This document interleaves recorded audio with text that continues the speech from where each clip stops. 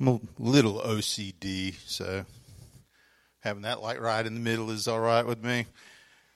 Let's see. I asked to Acts chapter number 3, and we're going to continue where we've been going through the book of Acts, and this is the second sermon that we'll see Peter preach in Acts, and we've been going verse by verse. Last week we kind of talked about a big idea from a passage, but turn with me there to Acts chapter 3, and we're going to resume where we were last time. And a very interesting passage of Scripture and a very interesting, compelling sermon that Peter has given that I think ties in very well with the idea of celebrating communion, which we'll do today. Acts chapter 3, beginning there with verse number 11. Now as the lame man who was healed held on to Peter and John, all the people ran together to them in the porch which is called Solomon's, greatly amazed. So when Peter saw it, he responded to the people, "Men of Israel, why do you marvel at this, or why look so intently at us as though by our own power or godliness we had made this man walk? The God of Abraham, Isaac, and Jacob, the God of our fathers, glorified his servant Jesus, whom you delivered up and denied in the presence of Pilate when he was determined to let him go. But you denied the Holy One and the just, and asked for a murderer to be granted to you, and killed the Prince of Life, whom God raised from the dead, of which we are witnesses. In his name, through faith in his name, has made this man strong, whom you see and know. Yes, the faith which comes through him has given him this perfect soundness in the presence of you all. Yet now, brethren, I know that you did it in ignorance, as also did your rulers. But those things which God foretold by the mouth of all his prophets, that the Christ would suffer, he has thus fulfilled. Repent, therefore, and be converted, that your sins may be blotted out, so that times of refreshing may come from the presence of the Lord, and that he may send Jesus Christ, who was preached to you before, whom heaven must receive until the times of restoration of all things, which God has spoken by the mouth of all his holy prophets since the world began. For Moses truly said to the fathers, the Lord your God will raise up for you a prophet like me from your brethren. Him you shall hear in all things, whatever he says to you. And it shall come to pass that every soul who will not hear that prophet shall be utterly destroyed from among the people. Yes, and all the prophets from Samuel and those who follow, as many as have spoken, have also foretold these things. You are the sons of the prophets and of the covenant which God made with your fathers, saying in Abraham, and in your seed all the families of the earth shall be blessed. To you first, God, having raised up his servant Jesus, sent him to bless you in turning away every one of you from your iniquities." God, thank you for the Bible. We are blessed through your word. We're blessed through the assurance that you loved us and gave us a record and account of your mind and heart and will. And so we pray today as we look at Scripture that you'll make it alive in our ears and hearts. God, give us the willingness to obey you. God, give us the desire within ourselves to live out Scripture and to be people of faith who are a witness to you in our families and in our lives. God, we pray today that you'll cleanse us and forgive us in ways that we fail. God, give us attentiveness. God, give us a worship and desire to draw near to you. And we pray that your Spirit will do the work that he alone is able to do. And we commit ourselves to you now in Jesus' name, amen. The first sermon that we saw by Peter, it was prompted by a question and an issue, problem. So is this one. The first time was the day of Pentecost, where the Holy Spirit comes and the people of the prophets, the apostles, speak and preach, and everyone hears in their own language. And the people that have gathered to listen say, "These men must be drunk." And Peter says, "No, we're not drunk. It's only 9 a.m. And so he preaches to clarify their misconception about what was happening when the Spirit of God came. In this situation, a lame man who has never walked in his entire life has been lifted up by Peter and healed, and he stands to his feet. And the people come together and they're amazed at what they see. And so Peter preaches to them to clarify this problem in their minds. Who's responsible for this? Peter says, it's not us, it's Jesus. And then he tells them a very pointed message. He preaches to them this pointed message about Jesus, the one who, as we said before, within months of this event had been crucified right there in their city in Jerusalem by their leaders and by the Romans. And so Peter preaches on this moment of expectation and wonder to clarify to them an issue that's important. He could have said, okay, you've seen this lame man healed. I want you to go get all of the sick and the lame and the infirm, and I want you to bring them here and we're going to heal them all. But that's not what he did. What he did instead is speak to a need that is universally true and needed in every person's life. He takes them to the heart of every person's matter, and he drills down into that in preaching the Messiah, Jesus, who had come. I've encountered at least a couple of times in my life people who had near-death experiences. And as they related to me the idea of like what that meant to them, they would say this, that I know that God spared me for a reason. I've had people tell me that. I know God spared me for a reason. But in their mind, as I talked with them, it felt like that they were saying something heroic. There's something heroic that God spared me for. But I thought, the truth is, God's will for everybody at first is exactly identical, and it is that you receive eternal life as a free gift. If you're still living and breathing, God's will for you is that you receive eternal life as a free gift, that you receive Jesus. And that's what Peter, when he thought, all of the things that I could say as a result of this miracle, that's what he said, is that everybody needs Jesus. Even people that won't acknowledge that that's their need. They have a less obvious, more important concern beyond physical safety and healing.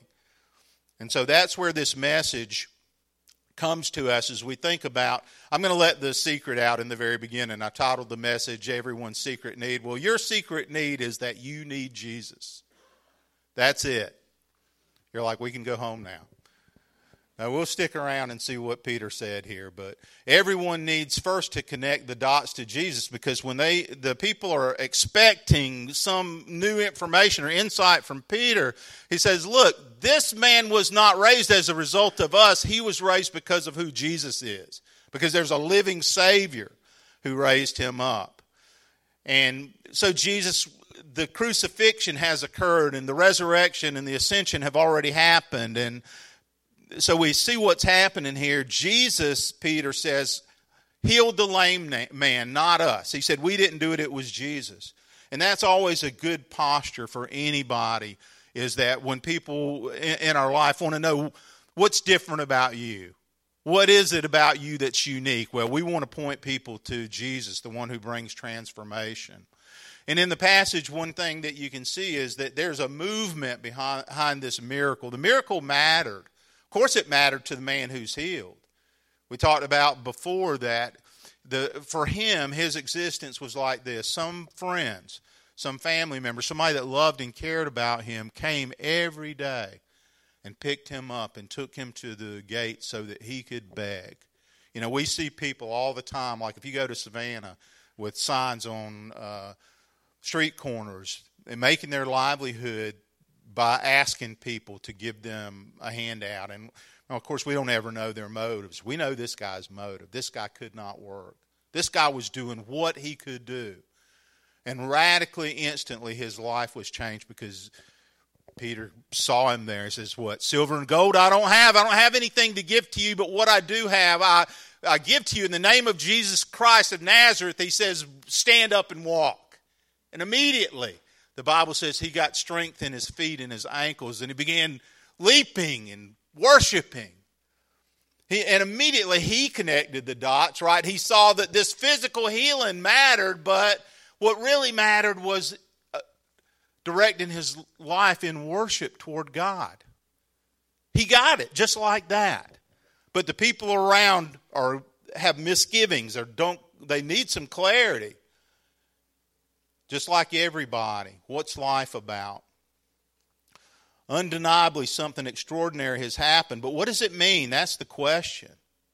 They had observed this guy. They saw him. There was no doubt that the majority of people who could see this man now knew that he had previously been crippled for his entire life. He had been unable to walk and stand until now. They knew that. They just didn't know the whole backstory of what God was up to in that healing. And what the miraculous sign pointed to, and what it pointed to, was this need that even if we are fully able-bodied, even if we feel like we don't need anything, this is still what we need. That's why Peter preached this message that has an application to everybody in the world at all times. We see that God is capable of changing a person's life in an instant. The miracle of healing for this guy, but he's able to do the same thing in our life through the miracle of forgiveness and redemption. In an instant, he can take a life that's destined for hell. He can take a life of alienation and isolation and hopelessness and inject into that life hope. I like the human parts of this story. Like when I'm reading verse 11, he's a little wobbly. Do you notice that? Like Peter and John have to kind of help the guy. You know how babies, like this guy's never walked before. I like that human part of the story, that it's like they grab him by the arms and they're helping him as he gets used to being able to walk. That's what it looks like to me. And I thought, that's a good analogy about life in spiritual community too. When we're learning to walk, we need people that will come alongside us and take us by the elbow and help us along. Isn't that the beautiful truth about what God does when he gives us a church family, when he gives us community? That's how it's meant to be. When I came to faith in Christ, Frankie and I was 24 years old, and I can think about all the people in my church family. That was a solid church that we came to faith in Christ in, that discipled us. They put us, I've said before, in uncomfortable situations sometimes so that we could learn how to be servants of Christ. Threw us in the deep end of the pool. But oftentimes, too, they were just people that were alongside us to help us and reinforce what we were learning and discipling. It happens in community. Discipleship is the idea of learning and internalizing spiritual truth so that we're able to flesh it out and live it out in all of the situations that we're going to encounter. And I love that part of the story. I like how the scripture says in the book of Psalms that that God knows our frames. He knows that we're dust. There's a kind of a weakness built into the human condition that requires help beyond ourselves.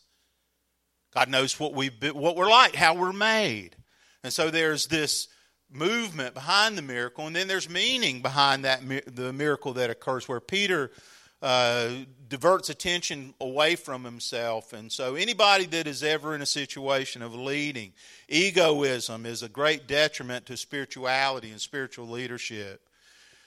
People get platformed, and it's really easy to think how great we are and stuff like that. But what Peter does is he says, I'm nothing. That's what Jesus said too in John 15:5. He says, I'm the vine, you're the branches. Whoever abides in me and I in them produces fruit. He says, but apart from me, you can do nothing. And Peter sees that. He says, this isn't because of me, it's because of Jesus. And in the passage, we see that God is amazing, and we shouldn't be surprised that sometimes that amazing aspect of who God is put on display for us. Well, you hear people say God showed up and showed off. It's good when God shows up and shows off. I was talking to a friend yesterday that was talking about how sometimes just in the tiny things that he shows up at a place where he needs encouragement, and the person not knowing anything about his needs speaks exactly into his life what was needed in the moment. And it's just the way that God in His grace personalizes our faith and understands us and knows what we need. And God's amazing. And they didn't lose sight of that in the early church. They kept drilling into that belief of how great God was, showing up and showing off. And all the good that happens in our life has Jesus as its source. That's what the Bible teaches. Do people always acknowledge it or see it? No. I mean, I remember having a conversation with a person one time and talking about, I've shared before that God rescued me out of some brokenness, out of addiction and excess. When I was 24 years old, I spent about 6 years just being stupid. And at the end of the stupidity, when God interrupted me and I was able to repent and turn to Him, and I shared my testimony with people, they would say, you know, I remember sharing my testimony, and the person said, well, I did all that without God. And I thought about that, and I thought, no, you just did all that without acknowledging God. That's what you actually did, because the Scripture says this. It says, every good and perfect gift is from above, comes down from the Father of lights, with whom there's no variation or shadow of turning.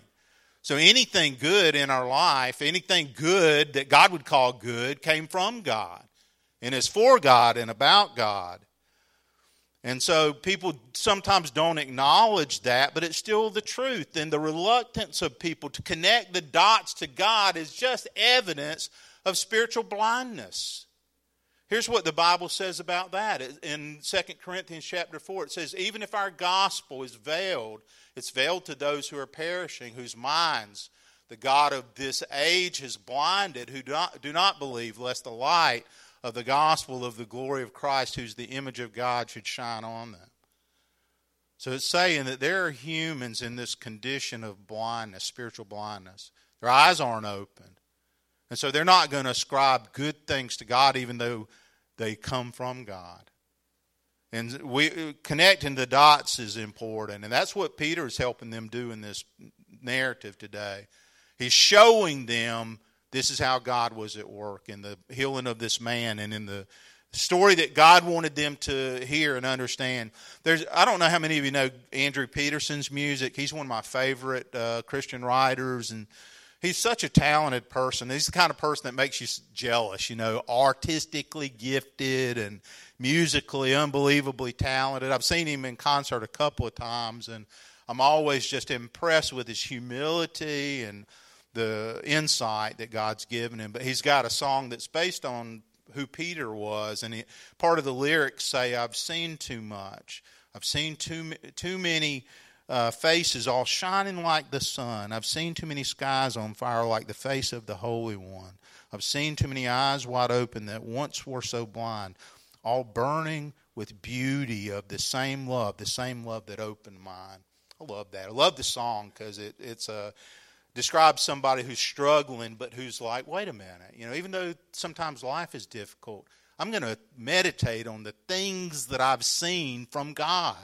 I'm going to go back and remember in my story that God has been faithful again and again all the way through.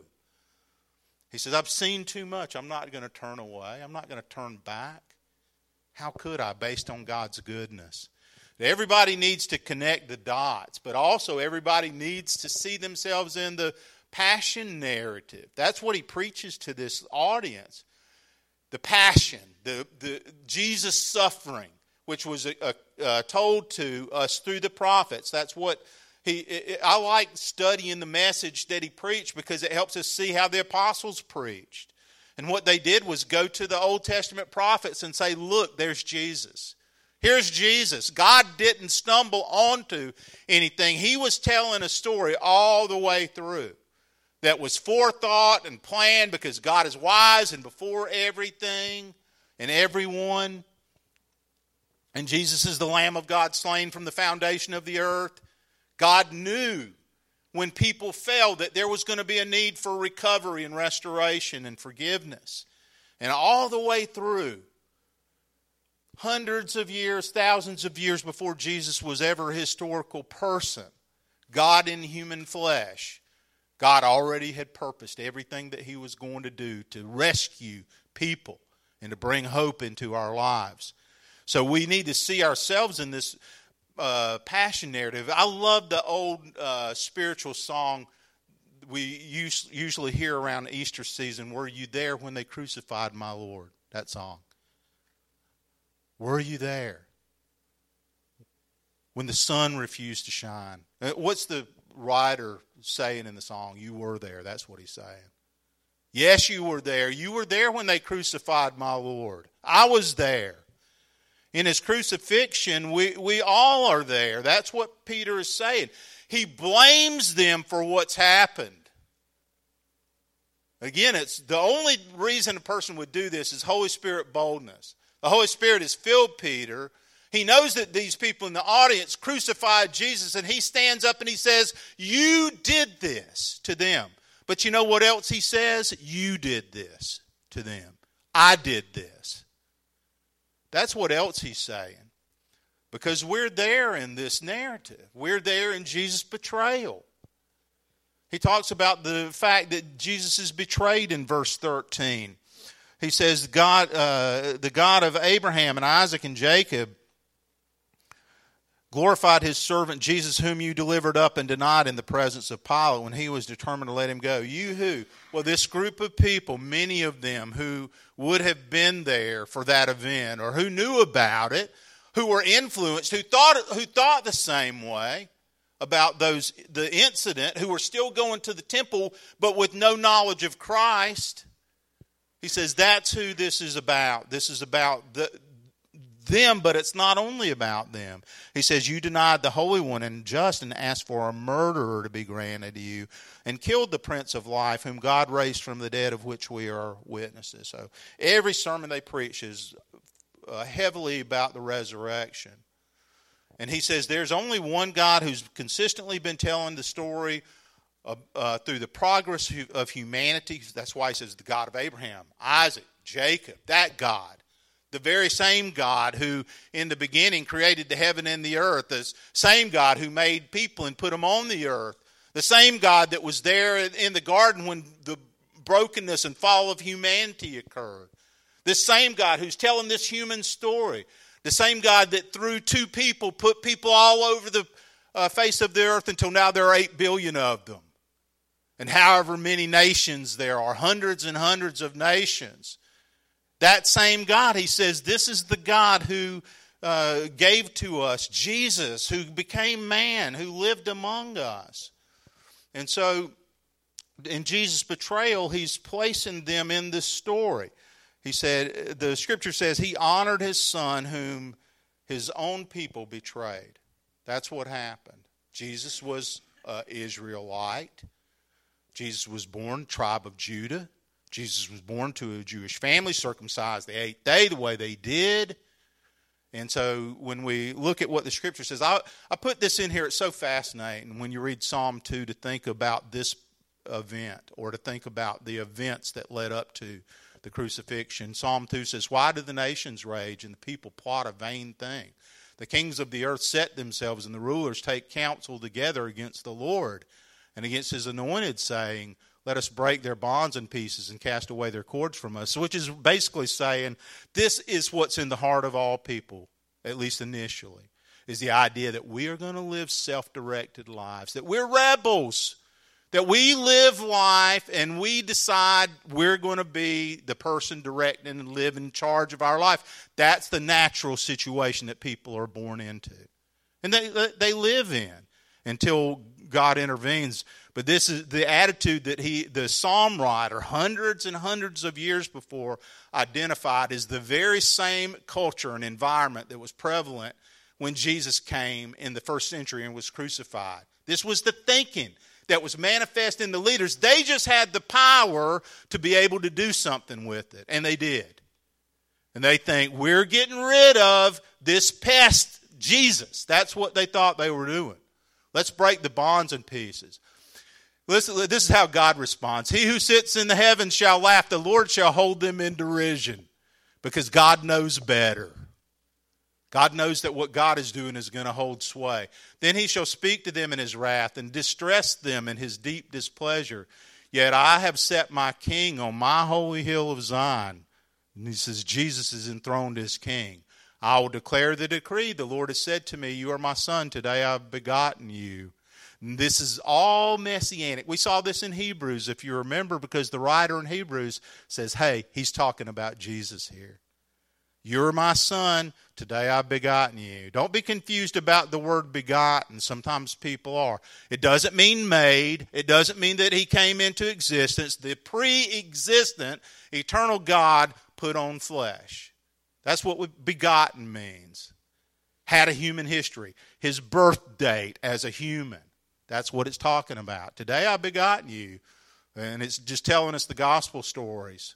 Ask of me, and I'll give you the nations for your inheritance, the ends of the earth for your possession. You shall break them with a rod of iron. You shall dash them to pieces like a potter's vessel. Now, therefore, it's telling people how to respond. Be wise, O kings. Be instructed, you judges of the earth. Serve the Lord with fear and rejoice with trembling. Kiss the Son. Pay homage. That's what it's saying. Lest he be angry and you perish in the way when his wrath is kindled but a little. Blessed are all those who put their trust in him. I love to read that psalm in view of what's happening in this story. Because it just, let the Bible explain the Bible. That's what we're doing. The Bible shows you that Jesus Christ is who the psalm writer was talking about hundreds and hundreds of years before. And that a wise person, when it says kiss the Son, it means surrender. Lay down your rebellion. Show affectionate worship to the one who is the Son. It says in John's gospel, he was in the world and the world was made through him and the world did not know him. He came to his own and his own did not receive him. That's what where Peter is saying in this passage. This is what happened. Jesus came. This is how you responded to him. You didn't receive God's king. And Jesus threatened the established religious order of his day to the point that they schemed to eliminate him. That's what he says in his message. Pilate was determined to release Jesus, and the crowd demanded that he release a notorious murderer.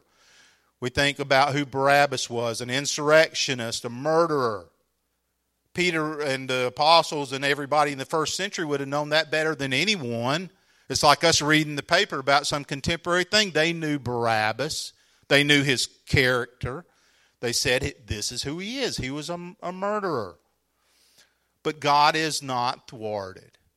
His purposes prevailed, even though it appeared that darkness was having its moment. That's what it looks like is going on. God is so perfect and powerful that he can accomplish his will even through people who are intent on following their own heart. Isn't that interesting? Because here's what God wanted. God wanted Barabbas to be released too. God also wanted Barabbas to be released and Jesus to be crucified. That was God's plan. These people think we're getting what we want, but in reality, the subtext is God's getting what God wants. God is the one deciding. And we know that that is a picture of the sovereign reality of God's power. Not that he manipulates. I guess in some way God is operating in a way that his outcome is happening supernaturally. God's not thwarted. God takes the foolishness of people and he turns it into redemption. And that's what we see in that passage. God's generosity caused the release of a murderer so that his son would be sacrificed in the place of Barabbas and in our place as well. That's what the story is trying to show us. Jesus' death permits us all to experience a similar acquittal. We are just like Barabbas. Barabbas was acquitted, right? Even though he was guilty, he was found not guilty. That's redemption. People who are guilty found not guilty because Jesus stepped in and did the job that we can't do. He became for us what God required in righteousness. So this story, this narrative is telling us exactly how salvation works and how God was at work. We need to see ourselves in this passion narrative, and we were there in this crisis of belief because he tells them, here's what you have to do. He had already told the first group that he preached to because they asked, what should we do? What must we do? And he tells them to repent and put their faith in Jesus, and he says the same thing here. That there's this crisis that's occurring that you have to respond appropriately. Look at verse 15. You killed the Prince of Life. Think about the words there. They didn't know it. It says, whom God raised from the dead, we're witnesses of that. His name, through faith in his name, has made this man strong, whom you see and know. Yes, the faith which comes through him has given this perfect soundness in the presence of you all. Yet now, brethren, he says, I know that you did it in ignorance, as also did your rulers. He gives them an out. He says, you did this ignorantly. Satan knew who Jesus was, for sure. He knew that Jesus was the Prince of Life, the architect, the creator. That's what it's saying. Jesus is creator. All things came through him. Without him, there's nothing created that came to be. That's what John says in John 1. But we must assume that the people of Jesus' generation didn't know what they were doing. And Jesus prayed. Do you remember how Jesus prayed? He says, Father, forgive them, for they do not know what they're doing. When Jesus was hanging on the cross, that was his prayer. Forgive them, for they don't understand what they're doing. So they're caught up in a cosmic battle. They don't know it. It's not obvious to them, but that's what God says is happening. They're caught up in a cosmic battle because they behaved ignorantly. They could still repent. That's what Peter preaches to them. Even though you were complicit in Jesus' death, you can still repent, he says. There is still hope. If we don't understand grace any other way, that should help us understand grace. That's what it is in a nutshell. Even though humans were the cause of Jesus' death, we can still repent. Even because it happened because of our rebellion. And we saw last week, Romans 5:12 says that sin came into the world by one man, and by sin death, and death spread to all because all sinned. So we can't say, hey, that was Adam, not me, because the Bible says it wasn't just Adam, it was you too. Because all have sinned, because all rebel, because all of us missed the mark. And so this is their turning point, and it's one that all people need. The Bible says in Acts chapter 17, which we'll get to eventually, truly these times of ignorance God overlooked, but now commands all men everywhere to repent. Same thing Peter says here. Paul says later when he preaches at Mars Hill in Athens, Greece. Same thing. God's telling us the same story all the way through. He says, what you have done in ignorance. Ignorance is only an excuse until you get information. And then it's not an excuse anymore. And Peter says, look, I'm giving you the information that you need. And so consequently, ignorance is no longer an excuse you can use. It's not a way you can rationalize away your guilt and your need to respond to Christ. He says, now you know, and a person who knows, the Bible says to him that knows to do right and doesn't do it, to him it is sin. That's what James says. So now we know. And if you know, you're responsible. That's what the Bible says. That's what the apostle is preaching here. He says, you did it ignorantly, but now the time of ignorance is over. And it's the time of response. It's the time to repent. And it's time to act. And so then also the passage shows us that everyone needs the redemption God has thoughtfully and deliberately delivered. That's what the remainder of the passage is about. Everybody needs this redemption that God has thoughtfully, deliberately delivered. Jesus is God's promised Messiah, the answer, the Christ, the anointed one. He was the one that the prophets were telling about, and that's what Peter does. He goes back to the prophets. The evidence compellingly says that Jesus is the awaited Messiah. And so the Messiah, when we learn about him, it was predicted that he would suffer. And that's fulfilled in Jesus. And that's what he says in verse 18. Those things which were foretold.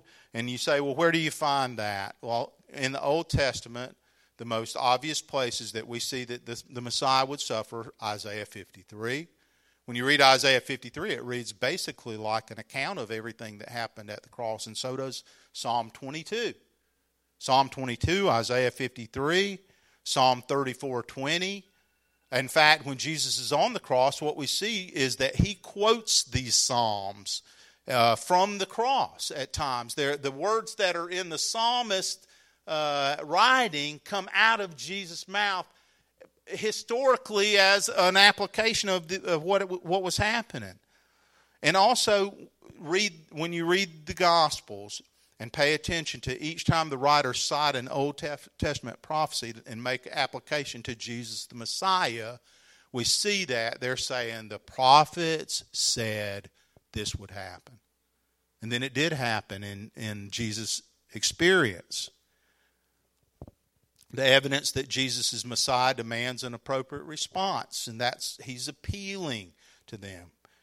He is saying to them, now, this is what you have to do. Repent, therefore, and be converted, that your sins may be blotted out, so that times of refreshing may come from the presence of the Lord. And so this is what the Bible says. As far as the east is from the west, so far has he removed our transgressions from us. When it says here that your sins can be blotted out, that's the message. How far is the east from the west? It's an idiom that is meant to say, they never meet. They start this way, they go that way. And as far as space would go in your imagination, east and west you're not thinking about traveling the planet till you run back into east again. No, that's not the image. The image is that these two things will never run into one another. As far as the east is from the west, so far has he removed our transgressions from us. And in another place, the Bible says in the book of Colossians that having wiped out the handwriting of requirements that was against us, which was contrary to us, he's taken it out of the way, having nailed it to the cross. That's what Jesus did. It says he wiped away the handwriting of offenses. He cleansed it. He blotted it out, as the scripture says here, from your account and from my account, so that our names could be written down in the Lamb's book of life indelibly. That's how God works. He takes Jesus' sacrifice, his innocence, the beauty of his holiness, and he puts it over our sin. And he brings justification and cleansing and forgiveness and peace. And this is the gospel that the apostles preach to their audience. And so repentance means irrefutable change. When we believe and repent, God wipes the record of our offenses clean. So think about that. Repentance means irrefutable change. In other words, observable, tangible. We think about, how do we know if faith is real in our life? Because there's been a change of direction. Because there's been something that others observe. We call it a witness. We call it a testimony. But other people know that in our life, where we were headed one way, we're headed another way. It's not only in our life, it's in our mouth, right? It's in our behavior. It's why I keep saying, leaving home and coming to church to worship with other people is a very fundamental way that we acknowledge to other people that we're following Jesus. A basic way, a way. But an important one. But in many ways in our lives, repentance means that there is proof. Repent, turn to God, and do works which give evidence of repentance. It's not what we do in our own strength or power. It's what God begins to do in the life of an authentically converted person. That's what the Bible is showing us. And so the evidence also that Jesus is Messiah means there's only one pathway to God. And that's what the writer shows us in verses 20 through 23 in this passage, that he may send you Jesus, who is preached before, whom heaven and must receive until the times of restoration of all things, which God has spoken by the mouth of all his holy prophets since the world began. And what this is not talking about, this is talking about one singular human event, one singular human movement, that there aren't many different religious ways that the world and judgment and reconciliation work out. God is working one single thing that we've got to get on board with to the restoration of all things, he says, when God consummates the world and brings history to a conclusion. For Moses truly said to the fathers, the Lord your God will raise up for you a prophet like me from your brethren. Him you shall hear in all things whatever he says to you. And he says, this is who we're preaching, Jesus. And it shall come to pass that every soul who will not hear that prophet shall be utterly destroyed from the people. How many souls? It doesn't say. Every soul. That's what it says. Every soul who won't hear this prophet. What prophet? Jesus. Because that's who Moses was talking about. Shall be utterly destroyed, it says. Shall be cut off from God's life. It's what it says. And so I loved how Isaiah expressed this. This is the way the prophet put the same idea hundreds and hundreds of years before. He says, a highway shall be there and a road, and it shall be called the highway of holiness. The unclean shall not pass over it, but it shall be for others. Whoever walks the road, although a fool shall not go astray. That's an encouraging thought, isn't it? Even if you're a fool, if you get on this road and you're jostled along with other people and God is upholding you, you'll get to your destination. But it's the same thing that the apostles said in Acts 4:12, where they said, nor is there salvation in any other, for there's no other name under heaven given among men by which we must be saved. It's the same thing Jesus said in John 14:6 when he said, I am the way, the truth, and the life, and no one can come to the Father except through me. There's no other approach to God except for what God did in Jesus. That is the testimony of Scripture and the apostles. And the evidence that Jesus is Messiah satisfies the biblical prophetic expectations that you can see in the remainder of this passage. That he says, all the prophets from Samuel, as many and those who follow, as many have spoken, have foretold these days. You are sons of the prophets in the covenant which God made with your father, saying to Abraham, and in your seed all the families of the earth shall be blessed. That's Jesus. That's prophecy about Christ. To you first, God, having raised up his servant Jesus, sent him to bless you and turning you everyone away from your iniquity. So the Scripture is saying that everything God had been promising came to its culmination in Jesus. It was credibly laid out in the Bible. Anybody can read the Bible and see that life is not random, can see that God has been purposeful. It's not an accident, and he has been moving us to this place where his Son came, even if it was sometimes messy. If you read the book of Genesis and you see the patriarchs and you see all the things that happened to Israel, it was messy. But God got us to this place where Jesus came to turn everyone away from their iniquities. Psalm 106 is a chronicle of Israel's waywardness and God's kind faithfulness. And it's there to show us this is the disposition of people. We're no different than they were. And that psalm says this in part. Then the anger of the Lord was kindled against his people. Nevertheless, he regarded their distress when he heard their cry. I was reading a devotional this week from Eugene Peterson, who is a favorite writer of mine. He says, we connect cause and effect with a therefore. God connects them with a nevertheless. The logical consequence of sin is damnation. The gospel consequence is salvation. Nevertheless is one of the most important words in Scripture, for it miraculously joins human sin with God's salvation. Isn't that a beautiful thought? That what God did is he goes, yes, it's true about you that you've broken my law. It's true about you that you've been a rebel. It's true about you that you've chosen your way and not my way. Nevertheless, I'm offering you compassion. I'm offering you forgiveness. I'm offering you kindness. And then we respond to God. That's how our response to God is to give to God a worshiping life, a focused life of worship that is a testimony to his goodness and his forgiveness. I was talking to some unchurched friends recently about why church is maybe more difficult in our day than it has been in some times. And I said, here's what I think. I think it's because we know that we have what people need, but it's not always what they want. You know, we live in a culture full of people say, I know that that's what I need. Maybe they would say that. but it's definitely not what I want. Well, what this passage is showing us today is that this is what everyone needs. This is what everyone needs. We're going to conclude our service today with the Lord's Supper in a moment. But here's what I'd like to do. I definitely want to offer you the opportunity to respond to God's salvation if you never have before. If you've never trusted Christ as your Savior, everybody has some intersection, some turning point in their life where they say yes to God. I've shared many times I sat in church white-knuckled, holding on to the front of a chair or pew in those days, rather than just going, okay, I know this is true. Why don't I just stop being hard-headed about it? But there was a point in time where I had to say, I'm not going to be hard-headed any longer.